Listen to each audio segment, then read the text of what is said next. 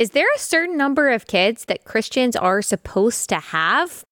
How do you handle a coworker who is gay and who is going through the surrogacy process with their partner? How are you supposed to address that and try to maintain a friendship, but also make sure that you are living in a way that aligns with your values? Also, should abortion doctors get the death penalty? What's my go-to coffee order? What do I think about Nikki Haley? We're going to be talking about all of this and more on this episode of Relatable, which is brought to you by our friends at Good Ranchers. Go to goodranchers.com. Use code Allie at checkout. That's goodranchers.com, code Allie.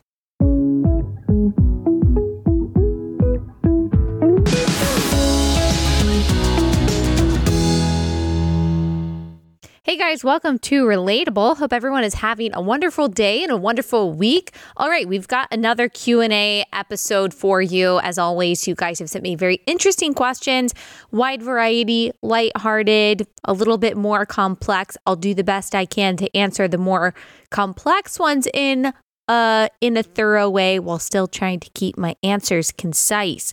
All right, let's see. One question that I got is number of kids a Christian has freedom of conscience, or are we to have many? So basically, is there a biblical mandate to have a certain number of children or not? We don't see a particular number in the Bible that we are supposed to have. We are told in the beginning to be fruitful and multiply. Obviously, we know that simply is not possible for everyone. Either God just has not planned for you to get married. Maybe it's biologically impossible for you to have a child. You struggle with infertility. There are a variety of reasons for that. Maybe you've tried to adopt, you've tried to foster, it hasn't worked out. There could be a number of reasons, no fault of your own, why you may not have children. But if you can have children and if you are married, I do believe that Christians are called to have kids. So I know that's not what this person is asking, but I do just want to start off with that. We've talked about that a lot, but if you've missed it, I don't really believe that there is a biblical excuse not to have children other than you cannot have children for some reason.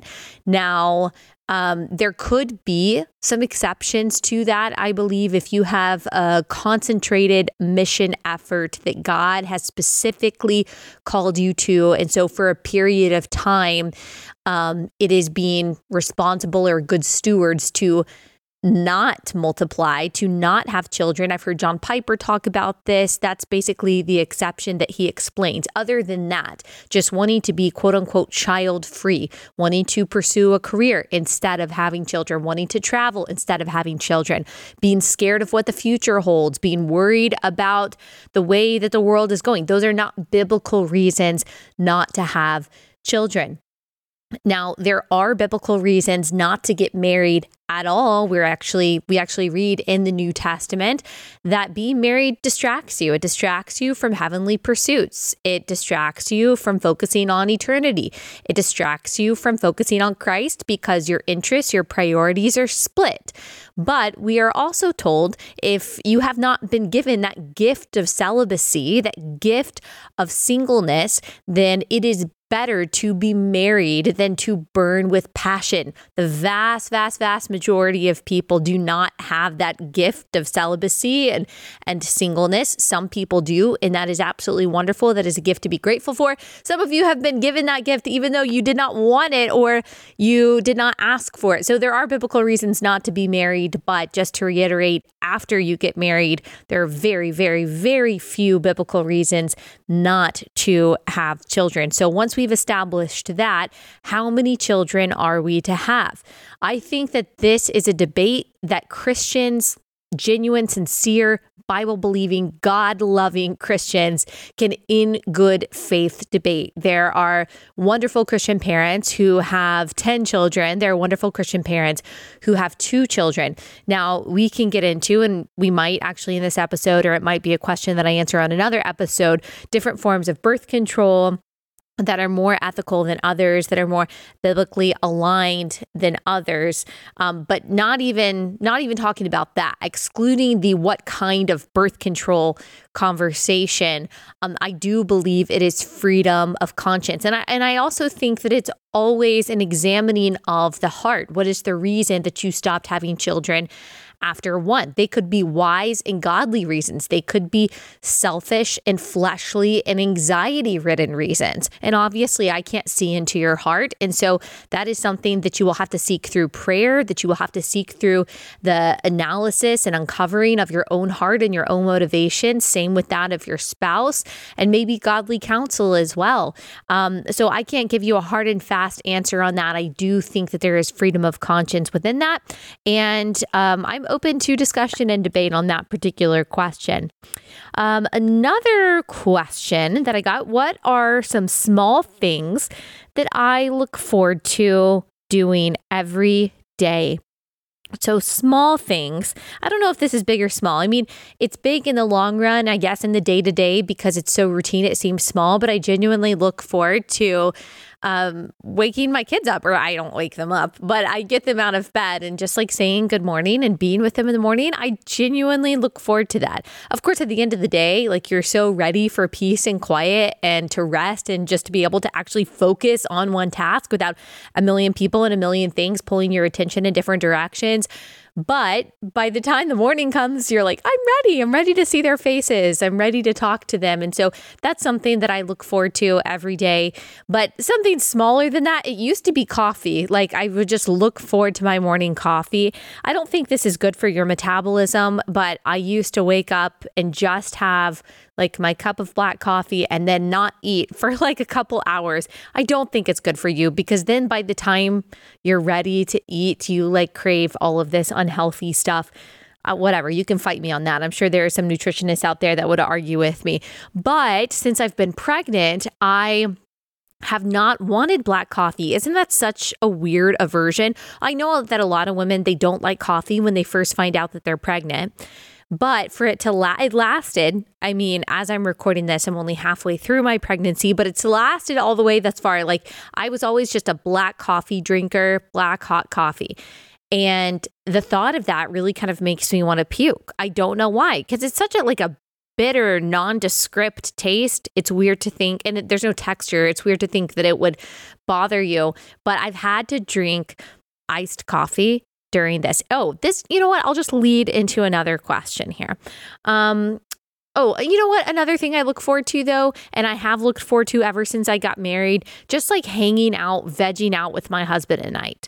It's harder now because it's later than it used to be, because we have so many responsibilities before we, put our kids to bed. And then after that, it's like, okay, we're tired. We're basically ready to go to bed ourselves. But when we do have the time to sit down and to watch a movie together or to watch a show together, like, that is such an awesome part of being married. And it's truly my favorite part of being married.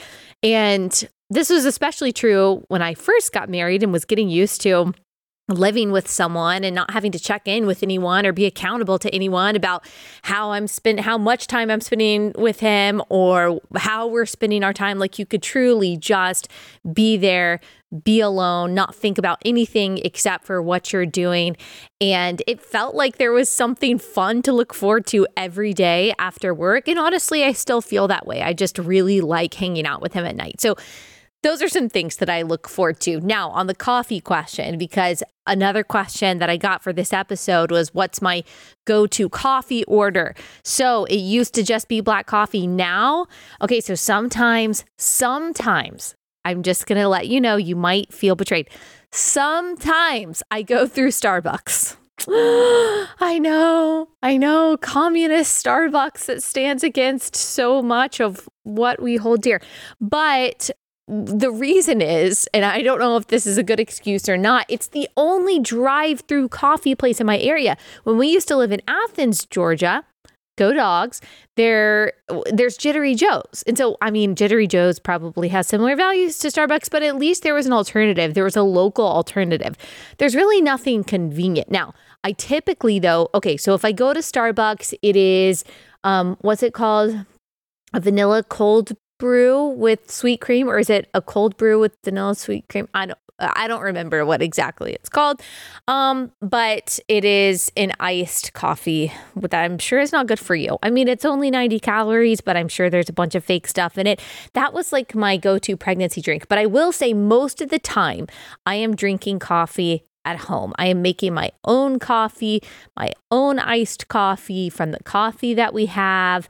And I put vanilla almond milk in there. And I get the vanilla almond milk I use is 3 Trees.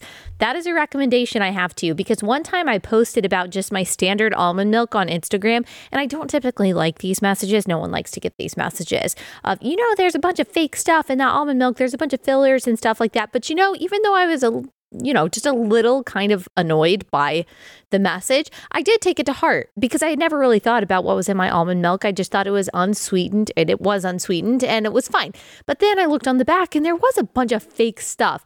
And so I found 3 Trees, and it's a little more expensive, of course, but it's only almonds and water, right? Just almonds and water. And then it has like vanilla extract if you get the vanilla kind. So anyway, that's the kind of almond milk I use. And I put that in my coffee, got ice. Sometimes like I'll get a little sassy and put some cinnamon in there. And then I've got a little frother that I use. The only thing that's terrible about it is that it all separates. And I hate that. And you're constantly having to stir it. But that's my go-to coffee situation. Okay, quick pause to tell you guys about 7 Weeks Coffee. Their mission is to promote godly values, to provide excellent coffee, and to protect every beating heart. I love this company because I love their coffee. It's really high quality. It tastes great. But also, I love the mission. The reason that they're called 7 Weeks Coffee is because at 7 weeks gestation, that baby is the size of a coffee bean, made in the image of God and valuable and worth protecting. So that's why at 7 Weeks Coffee, they donate 10% of every sale to pregnancy centers across the country. They've raised over $200,000 for these life-saving pregnancy centers. They're supporting over 650 centers. That is absolutely amazing. So your coffee can serve a greater purpose. That's why I love 7 Weeks Coffee. Go to 7weekscoffee.com. Use code Allie to save 10% off your order. That's 7weekscoffee.com, code Allie. Okay, Nikki Haley opinions. Look, I like Nikki Haley. I like a lot of what she says. I'm going to leave it at that for now because as it is, I would really like to have her, as of now, I would really like to have her on my show. Maybe by the time you're listening to this maybe by the time you're listening to this, she will have already been on my show. But that is the hope. One of my goals is to get all of the Republican presidential candidates on my show. If I can get a Democrat presidential candidate, which I think I probably could. There's one that I think I could. I would like to get them all on my show. Now, technically, I've already had 2. I've already had Trump and I've already had DeSantis. Maybe I can get them again. That would be interesting.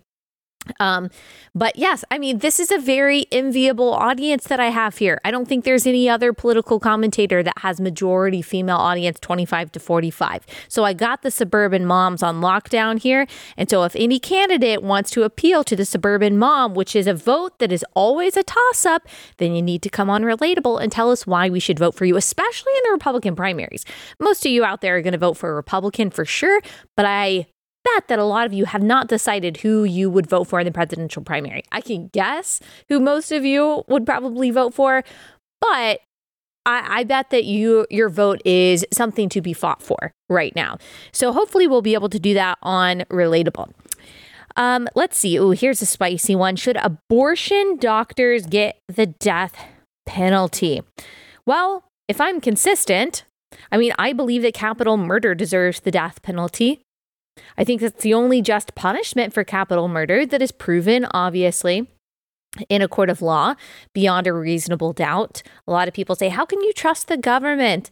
How can you trust the government to decide who lives or dies? Well, that's not really how our justice system works. Not to say that our justice system is perfect by any means, but you are judged, your verdict is decided upon by a jury of your peers, and you are proven either guilty or not guilty.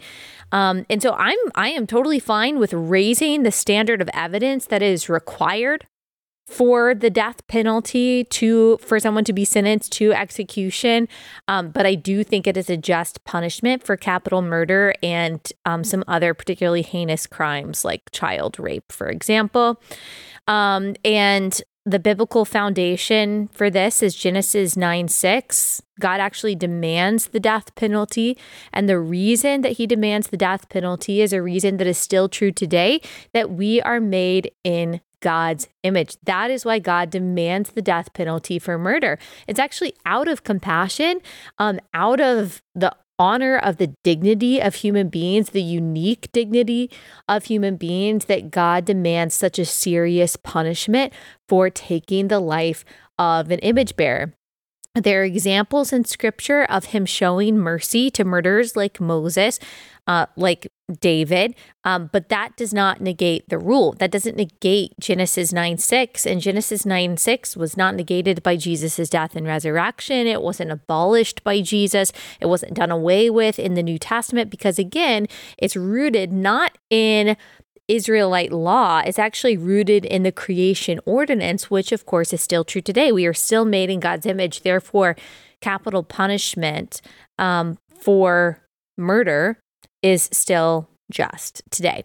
So if I believe that babies in the womb are image bearers of God just as much as any of us are, if I know for a fact that human life starts at conception, that's a scientific fact, and if I believe that human life is made in the image of God, and if someone intentionally murders that human life, I don't see why I would make an exception for abortionists just because we use the euphemism abortionist. I mean, really, they're serial killers. They just have a lot of PR, better PR than most serial killers do today.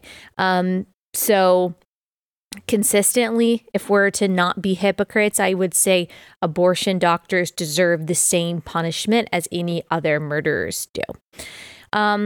Let's see, what's my favorite Bible verse and why? It's hard for me to pick one particular verse. I always talk about Psalm 37. Psalm 37:1 is very comforting to me. I love Psalm 37. I love Psalm 33. I love the whole book of Ephesians. I also love the whole book of Genesis.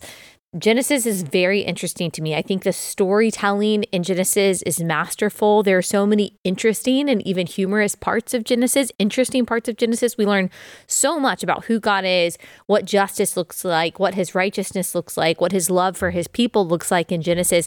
And I find myself almost every day as I see the craziness in the world going back to Genesis 1-3, Genesis 1-3, looking at how God intentionally created human beings, looking at the fall, how Satan tempted Adam and Eve and all of that. So I would say that those are my go-tos. In college, my friend and I decided to memorize the book of Ephesians. I don't even know exactly why we did it. That's the only book that I've ever memorized all the way through. I tried to memorize Philippians. I don't think I ever got finished with it. But Ephesians is the only book that I've memorized. Now, I will say about memorizing scripture, which I highly recommend. I'm not as good at remembering references, but thankfully, by the grace of God and the generosity of my parents, I got a Christian education, kindergarten through 12th grade. And that, without a doubt, laid the foundation for me theologically and biblically. People ask me all the time, how do you recall these verses when you're talking? It's not really anything I can take credit for. It is because of the education that I got kindergarten through 12th grade. And I'm sorry, you can't get that if you don't have a Christian education, even if you have amazing Christian parents. There is a difference between spending 40 hours a week learning the Bible and 40 hours a week learning the opposite of the Bible. It's going to make a difference. It's going to lay a different foundation. So I will say, I definitely am for memorizing scripture, but there are some downsides, and y'all can help me work this out, because I'm like, how can it be possible that there is any downside to memorizing scripture? And we should never discourage people from memorizing scripture, right? I love being able to recall all of Ephesians. I love that. That's probably why I reference it so much, because I know it by heart. And so it just comes to mind. And that benefit outweighs any negative that I'm about to say, but it's really hard for me to sit down and read Ephesians. Like, because I've memorized it, it's like my mind automatically goes on, like, it goes on cruise control. Like, I can't focus on each word because it's like I'm just like it's just playing out in my head and I'm already thinking about the next verse. So it's really hard for me to sit down and read Ephesians and take in what I'm reading each word because I have it all memorized. Maybe that's just my weird brain. I'm not really sure. So don't hear that as discouragement, but at the same time, I do think that, I don't know, there's maybe something to be said about not having every word of a chapter memorized and really being able to, not being able to anticipate the next word and really chew on every word that you're reading, if that makes sense. Y'all can let me know what you think about that. Okay, let me tell y'all about Cozy Earth. I love this company so much because I love their products. I love their bedding. We've got their sheets on our bed. We've got the sheets and the bedding on our guest room. They have amazing loungewear. All of their stuff is really high quality, luxury. They're made out of bamboo viscose, so it's really soft, really breathable. No matter what product they have, it's just the thing that you're going to want to be in, whether you're wearing their loungewear or you're sleeping on their sheets, it's going to become your favorite. They also have something called the Cuddle Blanket. It's a beautiful faux fur, ultra plush pile blanket that literally wraps you in a soft, warm cocoon of pure luxury. This is a perfect gift, by the way, maybe for your mom, mother-in-law. Go to CozyEarth.com, enter promo code RELATABLE at checkout for 40% off. That's CozyEarth.com. Save 40% off the cuddle blanket now. CozyEarth.com, code RELATABLE. Let's see, how to handle a gay married coworker who's going through the surrogate process and still keep a good working relationship. Do y'all remember that funny moment at the podium with President Trump? And I think he was making a statement in a press conference, and it must have been that Putin just won his phony election or something like that. And he had this note card that some photojournalist ended up taking a picture of, and it just said in all caps, "Do not congratulate. Do not congratulate." So I would say that as a Christian, you know what you know about the surrogacy process and how exploiting it is of both the woman who's involved, whether it's the person who sold her eggs, the person who is allowing her womb to be rented, or the child who didn't ask to be ripped away from her biological mother or her gestator. We've talked about the ethical problems with that many times. So knowing what you know about that is not a neutral process, that is not an ethical process. It's actually a very wicked and selfish process for the person who is doing the buying and the exploiting. And then also your belief about marriage that we see in the first chapter of the Bible, that we don't believe that there is a definition of marriage outside of the marriage between a man and a woman. So you cannot, in good faith, like in alignment with what you believe, congratulate them.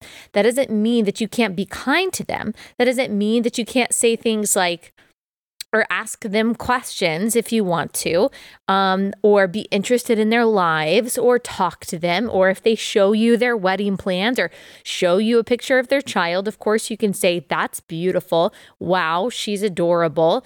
She's so precious." You know, things like that. You can still be involved in their lives, and you can be interested in trying to build that relationship with them and care about the things that they care about.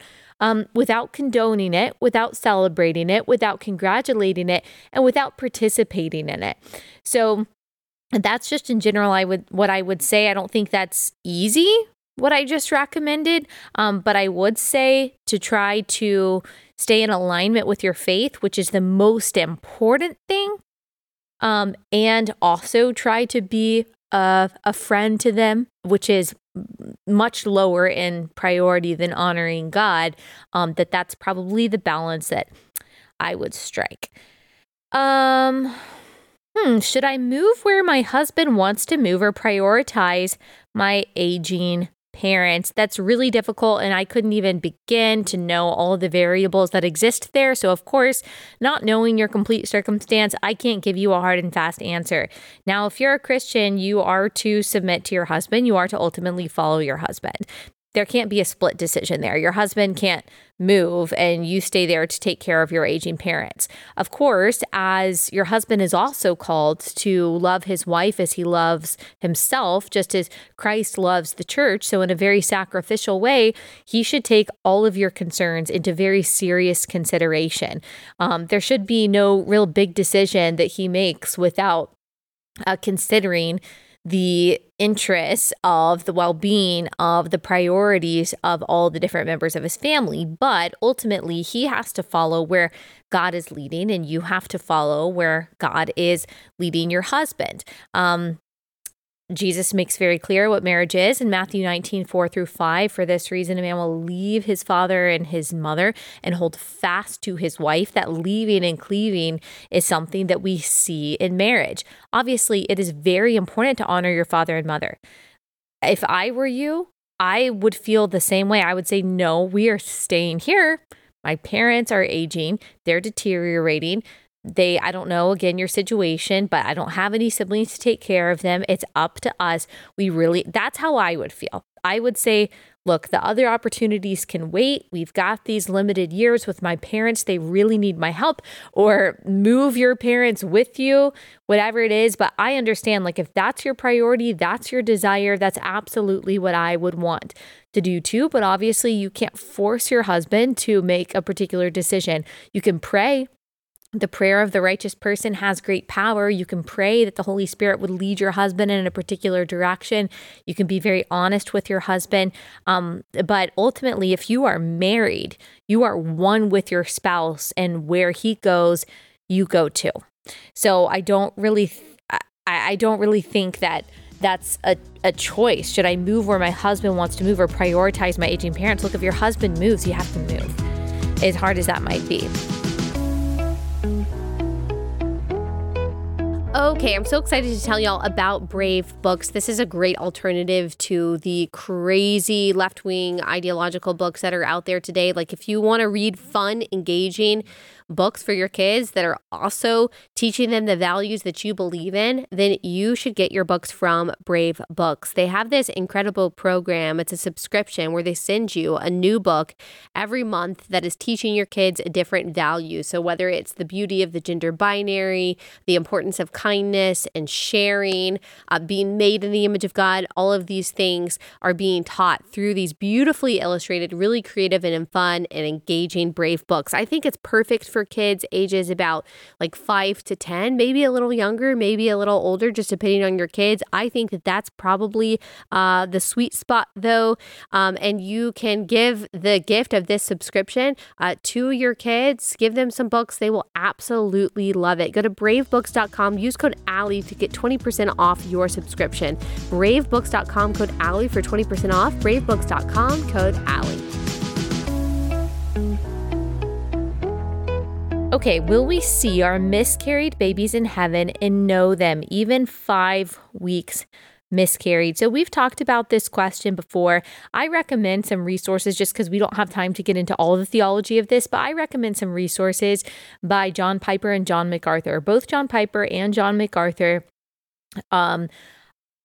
believe that, yes, these babies, whether they are aborted babies, miscarried babies, that they will be in heaven. And they cite lots of biblical evidence for why they believe that. And you will get different answers on that. And it's not a denial of the theological tenet of original sin, but both of them explain very well why understanding the nature of God and some biblical references leads us to believe that these babies will be in heaven. I think so.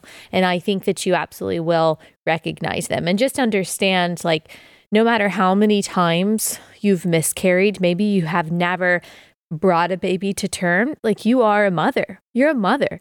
You have created life inside of you, and whether you miscarried at 5 weeks, whether you had a stillborn baby that you never got to bring home from the hospital, whether you had a complication at 20 weeks, whatever it is, you are a mother to that child. So maybe you have 3 children here on earth and you have other children that tragically died in the womb or coming out of the womb. You are still a mother to those children.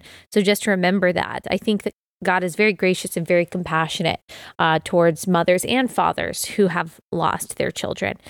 Let's see. There's lots of like birth control and children type questions. Here's a question that doesn't have to do with any of that. Do you think that they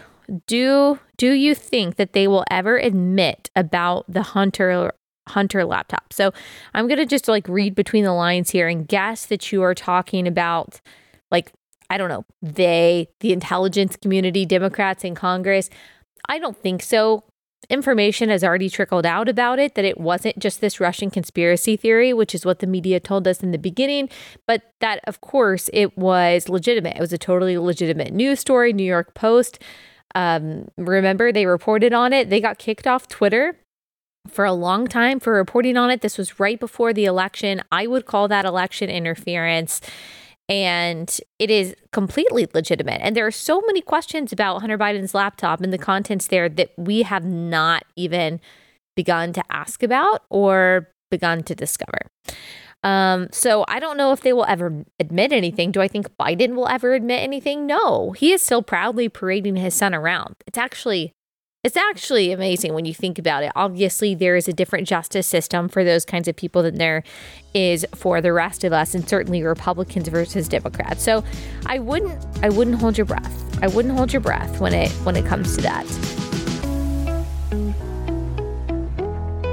Good Ranchers. That's where we get all of our meat because it's from Only American Farms and Ranches. I love their ground beef. That's probably the product that I use the most because it's so versatile. We love beef in our home, but they also have great Better Than Organic chicken. It's pre-marinated, non-pre-marinated. Their fajita chicken is great for like taco night or something like that. They also have amazing bacon. We have a lot of that. We eat a lot of bacon in our home. We love Good Ranchers. We love the people that own Good Ranchers. And so it's just a win all around. You're supporting this great family, but you're buying high quality meat from American farms and ranches, and you don't have to worry about going to the grocery store, making sure you're picking out the right cut of meat. Most of the time, that meat is not actually from the U.S. It's imported. Who even knows what's in it, especially with the mRNA stuff that's going around being injected into some livestock. You don't have to worry about that. They're totally transparent about all of their American meat. So right now, they've got a Black Friday deal. So when you subscribe, when you get that box of meat to your front door every month, you are also getting 1 box of meat for a year, 1 free box of meat for a year. So steak, salmon, chicken, bacon. When you subscribe to any box right now, you also get a free year of one of those items. That's worth up to $480, which is amazing. So go to goodranchers.com, use code Allie to get $15 off, plus get that Black Friday deal. Goodranchers.com, code Allie. Goodranchers.com, code Allie. Okay, I'll do one more. Another spicy one. Birth control recommendations. All right. Depending on the age of your kids and what you've talked to them about, you may or may not want them to listen to this. So birth control recommendations. We've talked about this before. We've done a whole episode on birth control, what birth control pills are, what hormonal birth control pills do. I recommend going back and listening to that episode. We can link it in the description so you can listen to it. And I think that there is an ethical problem with all hormonal birth control, whether that's an IUD, even if it's a copper IUD, which is not hormonal, and with a pill. because all of it, one, I think it interferes with how your body is supposed to function. Your body is supposed to ovulate. You're supposed to have a period. These things are supposed to happen. When we interfere with that process, that natural process, when we interfere with any kind of natural process, there are probably going to be consequences. For some people, there aren't any real seen consequences or major consequences to that. Maybe there's no long-term consequences. I certainly know people who have been on hormonal birth control for a long time and they were able to get pregnant very quickly after they got off birth control. Some people are not so fortunate. There are a lot of repercussions, emotional repercussions that come with hormonal birth control, but also physical repercussions, short-term and long-term, that come with birth control. And one of the big problems with it is that we're not told that. We're not told that when we're prescribed birth control.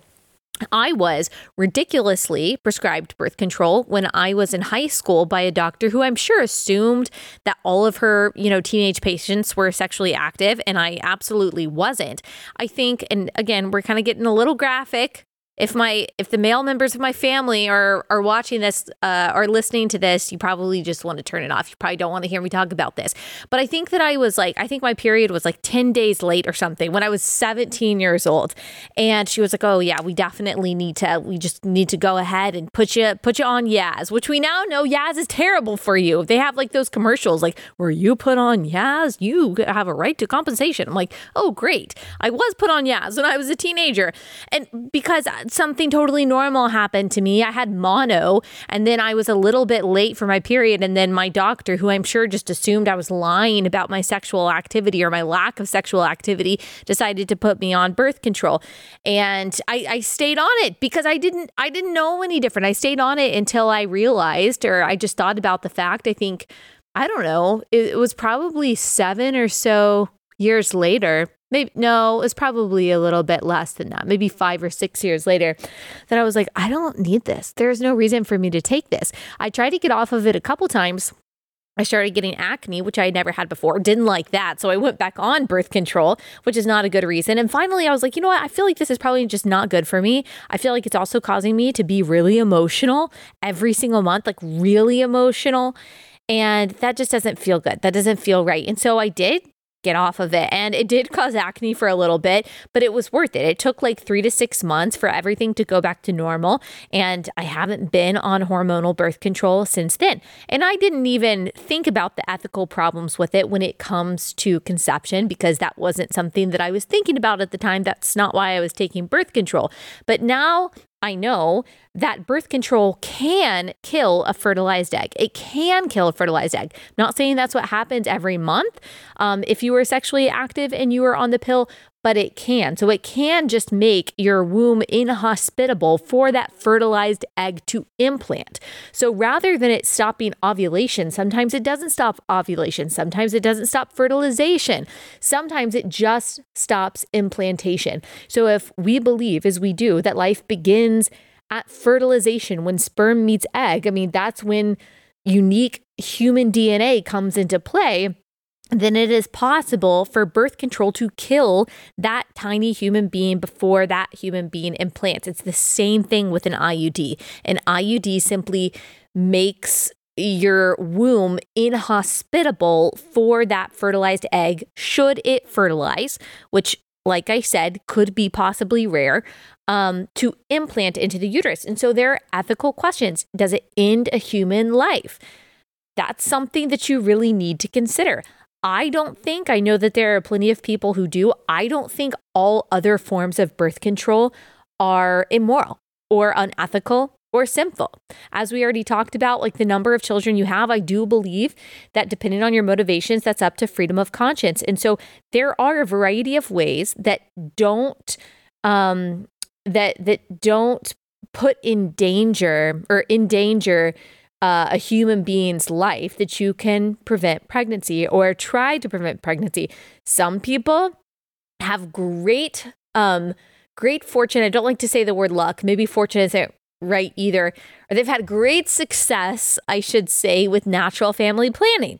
I think that's totally possible. I think that is possible for some people. I remember when I first got married, the midwife was like, yeah, natural family planning is planning your family naturally.